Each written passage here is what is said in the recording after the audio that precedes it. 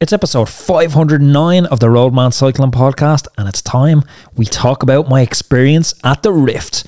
Let's cue that intro. The big question is this: how do we use cycling as a tool to improve our health, our happiness, and our longevity? That is the question, and this podcast will give you the answers. My name is Anthony Walsh, and welcome to the Roadman Podcast. Roadman, welcome back to episode number 509 of the Roadman Cycling Podcast. It's my second day back in Dublin, back in the Roadman studio, back to having those home comforts. And I have to say, it is nice. And you've heard me talking a lot on the podcast about gratitude, and having stayed in a camper van for the past week, yes, a camper van, I'm going to get into that in a minute. Having stayed in a camper van for the past week, it gives you gratitude for so many things. Like, I woke up this morning, I turned the tap on, magically water came out of the tap, and I was able to down a pint of water. That's not my experience in the camper van. It's like wake up in the morning, trudge across the campsite, fill a bottle, and then down a pint of water. So it's those small things that you really start having gratitude for and having awareness, and it's authentic gratitude, because I struggle with that. At times I will open my journal in the morning to try and be grateful, and it's like when you were 10 years old and the priest asked you, what your sins were, and your soul was that pure at 10 years old that you didn't have a single sin, and you have to make things up. That's what I feel like at times with my gratitude. I'm making stuff up, and then I'm like, I'm thankful for the coffee beans. I am thankful for the coffee beans, but it just doesn't feel authentic. But when I said I was thankful for the soft bed after sleeping in the camper van for a week, for the running water, for the shower, I meant every bit of it this morning in that gratitude journal. I'm going to get into all that in a minute, but before that, I kind of want to gloat, because we had Ashley Momon-Pasio on the podcast, the SD Works rider, yesterday, who is racing La Tour de Femme avec Zwift. And on the day we released the podcast episode, Ashley was on the attack at the front of the Tour de Femme, or as the cool kids are saying, the WTF, watch the Femme. I love that little acronym, WTF, watch the Femme. So on the very front of the race, Ashley was on the attack, animating, and she went very, very close to winning the stage. So it was really cool to drop that episode on a day where she was animating the front of the biggest women's bike race in the world. So you can check that out. It was yesterday's episode. She talks about her altitude preparation, her general mindset, and the importance of Zwift and indoor training in her preparation. And if you've been listening to the podcast, you know it's something I have had almost a complete U-turn on. And that U-turn was largely in part of that episode that I recorded with Ashley Momon-Pasio. And I say on the podcast a lot that I have strong opinions held loosely. And that is one of them, where I feel like I got it wrong. And I was, I'm big enough to say it. I'm sure I'll take a bit of stick for it, but I am big enough to say it. And I actually rode a Zwift session yesterday evening, a recovery ride, my first session back after the Rift. I was nearly calling it Le Rift. I was trying to get into that real French feeling with the Tour de France. I was over at Le Rift avec Zwift. I had a tough day over there, folks, and I'm going to get into it now, but I want to get into it almost sequentially. I went over, and myself and Sarah went over, travelled together, packed the gravel bike perfectly in the case, and it thankfully arrived. But there was a bunch of Irish lads who weren't so lucky heading over to the race, and I think 7 or 8 of them ended up in Iceland without their bags. And air travel at the moment, it's a disgrace. It's shocking. I lost my bag on the way back, still haven't got it. Airports look like refugee camps. There's lines everywhere. There's people sleeping around. It's chaos. I asked the baggage handler at one point, because we had air tags in the bags, could he go out to the runway and get the bags that they were telling us were in Iceland, but we could see they were on the runway. And he's like, I'm not even a baggage handler. I'm dressed as a baggage handler, but I work on the local building site, and somebody's come around and paid me a day rate to come around and move the bags. So it's absolutely appalling, and it's turning you off air travel at the moment. But thankfully I got to Iceland. Myself and Sarah picked up the camper van, and we headed off around what's called the Golden Circle in Iceland for an epic holiday, one of the best I've ever had, an amazing adventure. And in parts this is going to sound like a paid advert for the Icelandic Tourist Board, but I promise you it's not. And just to temper that and say it's not all perfect over there, the weather's shit. The weather, it's like going to Kerry, it's part of Ireland in the south. It's notorious for bad weather. It's like going there, like you can't really go on a training ride without a raincoat, because there's a good chance at some point in the training ride that you're going to get wet. But having said that, if you are aware that your skin is waterproof, and you are aware that, you won't die or melt. The terrain's not made of acid. You can go outside in the rain. It's an unbelievable place if you're an outdoorsy sort, if you're into hiking, snowboarding, climbing, cycling, walking. It's absolutely brilliant. So we spent the week touring the Golden Circle in the camper van, a few hikes, some gravel riding, some exploring, using Komoot to just find new routes around the place. And it was so much fun. And then came the day of the big event, the Rift. So what the Rift is, it's a race that traverses the continental rift between North America and Europe. So it's such a perfect location for bringing riders together from both continents to compete against each other. And that's really what gravel is about. It's this sort of inclusive vibe of bringing people together. The landscape is so diverse, and the terrain you're riding over is so diverse. You're riding over like volcanic ash or volcanic dust, which is quite loose pack, almost like sand. You're riding over hardened volcanic rock. You're riding through 4 major rivers. You have to cross them like with the bike on your back. Some mind-blowing hills, extreme remoteness, like 85% of it is gravel roads, 1,500 meters of climbing. That's all packed into 200 kilometers. This race hasn't been around that long. It took 14 months of planning, and they only rolled out the first one in 2018. The most recent edition sold out in 4 minutes, and I can see why. It's just absolutely epic. So I had said on the podcast that I was going to go out hard. Terrible advice for anyone who's doing event, sportif, gravel race, or even road race. Terrible advice. I said I was going to go out hard and I was going to stay with the front group as long as I could. Absolutely below my lights. Really, this was just for a bit of crack, and I wanted to see what the level was like up front. I've only trained for 2 weeks, and I know I'm not going to stay in the front group on the event like this. Like, it was won by Nathan Haas, the former Cofidis rider. He's only out of the World Tour a year.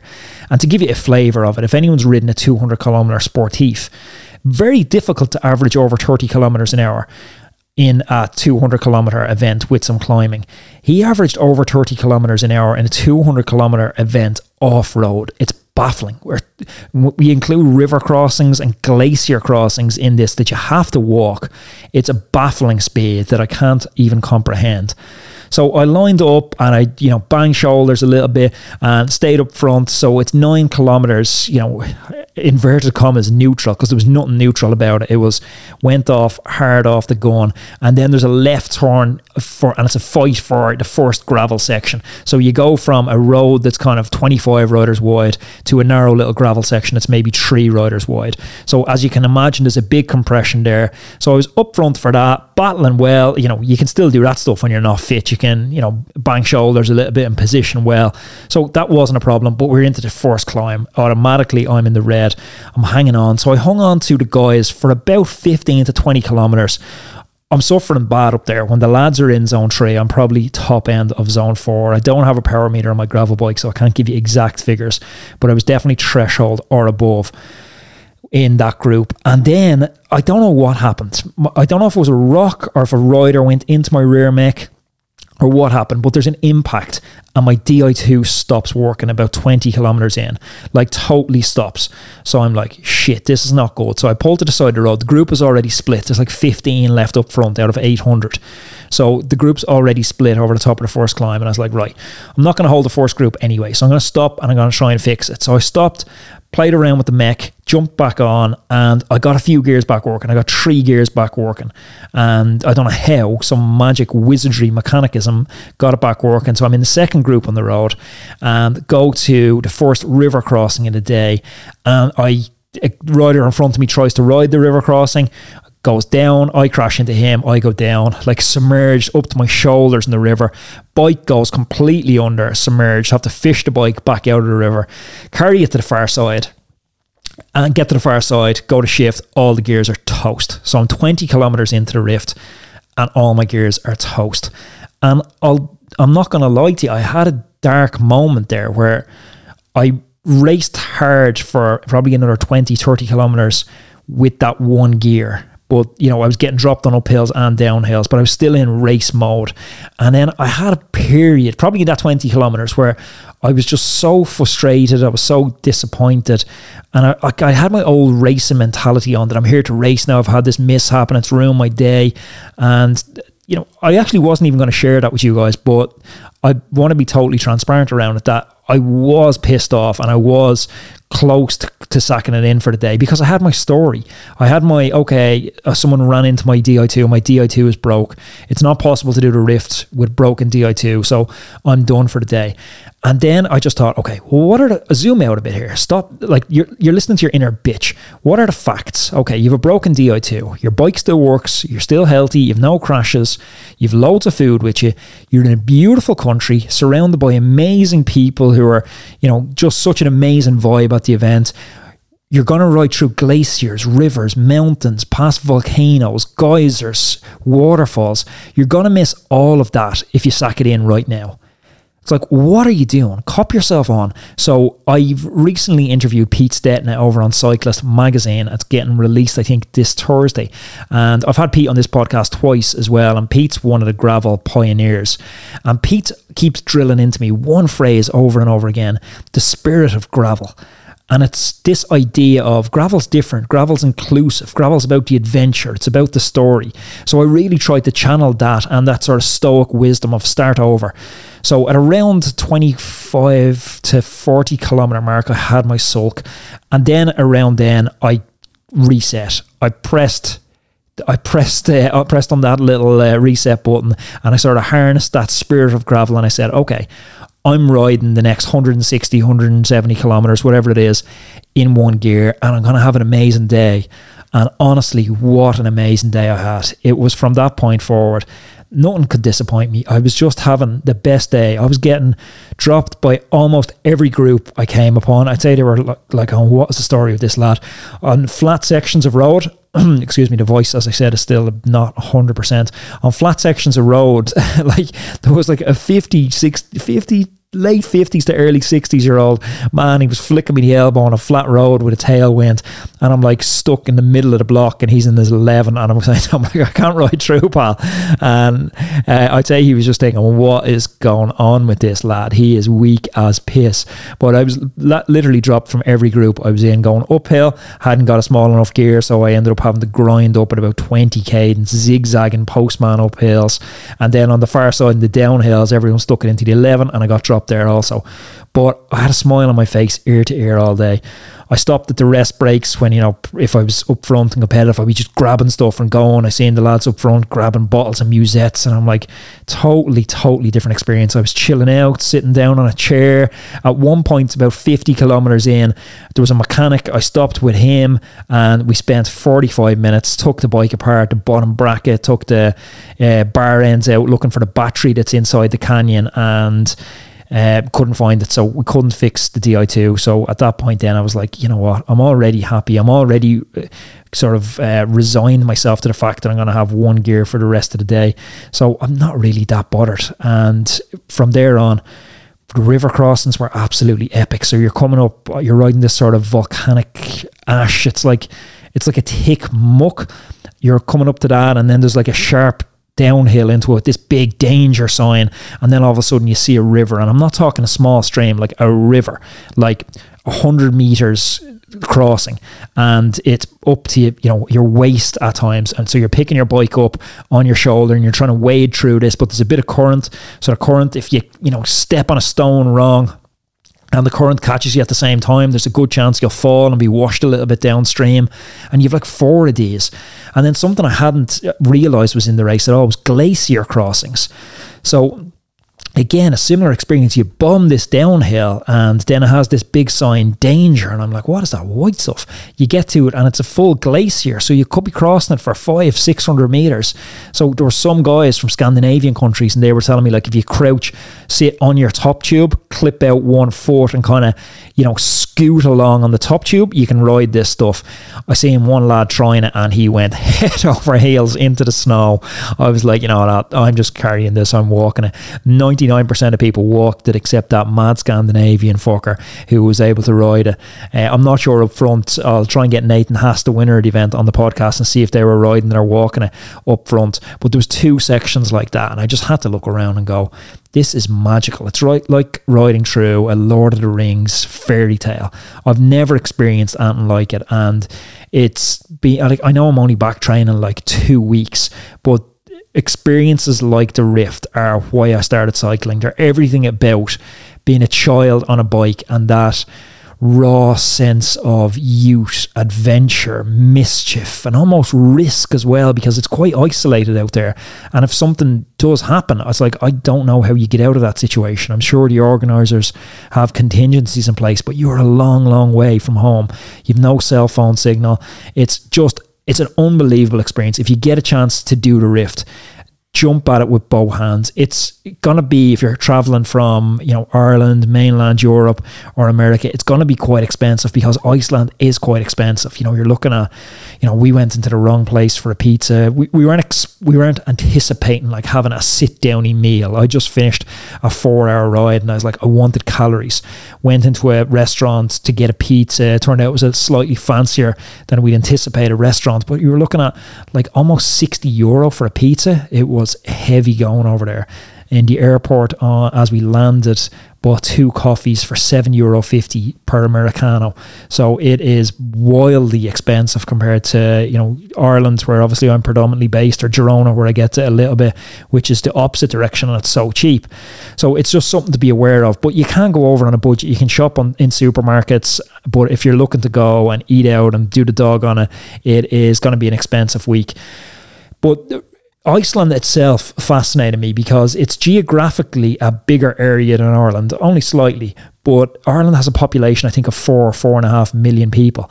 Iceland, I just couldn't get over how few cars there were on the road, how few people I seen, until I googled the population, and it's just over 300,000 people occupying the same landmass as Ireland. So it's so sparse.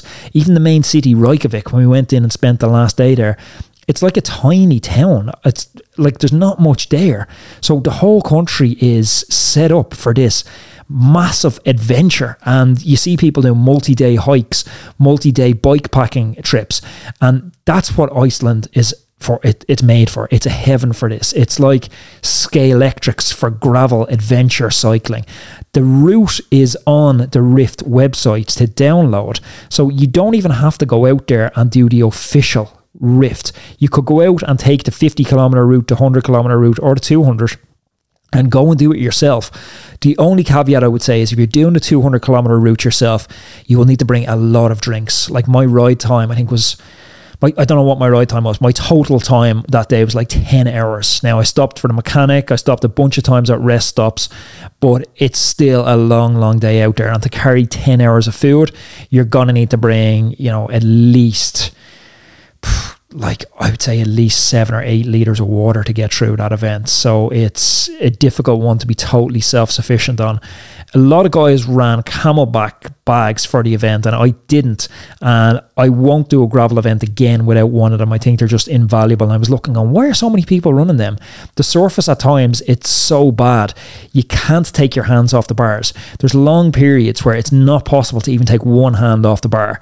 Like if you have your sunglasses in your helmet vent on the top of your helmet and they wriggle loose, you can't get your hand off the bar to tighten them up in your helmet. So I learned that in the first section, and the sunglasses went into the pocket when I wasn't wearing them. But likewise, you can't get your hand in to grab a bottle, take a drink and put it back in your cage. So that's where the little tube coming out of the hydration packs is invaluable. Luckily enough, I didn't have any mechanicals bar the Di2 on day. There was punctures galore, broken wheels. One poor lad from Trinity Racing, which is owned by an Irish lad, Andrew McQuaid, he had just such an awful day. Every time I seen the lad, he was punctured. I think he broke a wheel, punctured 4 times. I seen him at one point 100 kilometers in. He asked me would I help him stop, and he lost his valve extender. Would I help him look for it? So spent a few minutes like combing the trail looking for this lad's valve extender for him because he was screwed without it. And I assume he DNF'd because I didn't see him after that. And most people caught me given I was spinning for winning. But yeah, that's kind of my Rift debrief. Spent a day after the event sort of just detoxing. I missed the after party, which was meant to be brilliant fun with some axe throwing, food, music, and I do regret missing that. But I was in such a hole after the race. I went back to the camper van, had a shower, lay down on the bed, woke up, and it was like 4 hours later, and it was just about last orders time, and I was like, oh, I cannot be arsed getting changed, getting down to the pub for one drink and then coming home. So yeah, next year I would definitely set an alarm. That would be a lesson I've learned from that one. Other than that, it was just every day is a school day with gravel. I learned so much. I went in probably with tyres still too narrow. I ran 44s, probably could have done with 48s. The 44s were sinking a little in the sand. Pressure can almost never be too low. I ran 35. I probably run 30 psi next time. Bringing more of my own food and not relying on the aid stations, because I don't know how many Snickers bars I had, and it was miserable. The day was powered off Snickers bars. I think I had like 14 Snickers bars or something ridiculous. So I'd bring a bit more of my own food, making rice cakes or wraps or something like that. But it's difficult because you don't want pockets full of stuff, because it's just weighing you down, and all the climbing is front loaded into first 70 or 80k. And some of those climbs are like walls, like totally unrideable. Like I'm talking 45% gradients where like you're carrying your bike on your back and you're hiking, almost climbing up this thing. Like you're scrambling up them, they're so steep. But all in all, folks, it was an absolutely epic day, unbelievable memory, and one of the best ones. I've been lucky enough to ride my bike, in a lot of countries around the world, training camps, races, and just riding for pleasure. And this is definitely up there with a podium experience. Now, don't get me wrong, it will, no matter how fit you go in, you're going to go in there and you're going to have a dark time at points, but thoroughly enjoyable, and it has me hooked on, as they say, the spirit of gravel. Roadmen, ride safe, and I'm going to be back to you again tomorrow. Thanks for listening to today's episode. If you're getting value from the podcast, can I ask you for one small favour before you head about your day? Can you make a point of sharing episodes that you have enjoyed with friends who you think need to hear that message?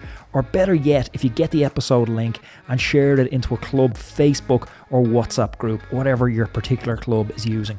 I truly believe that we're building something valuable and something special here on the Roadman Cycling Podcast, but I need your help. I need the help of every single Roadman Cycling Podcast listener to spread the word. It is much appreciated, Roadmen.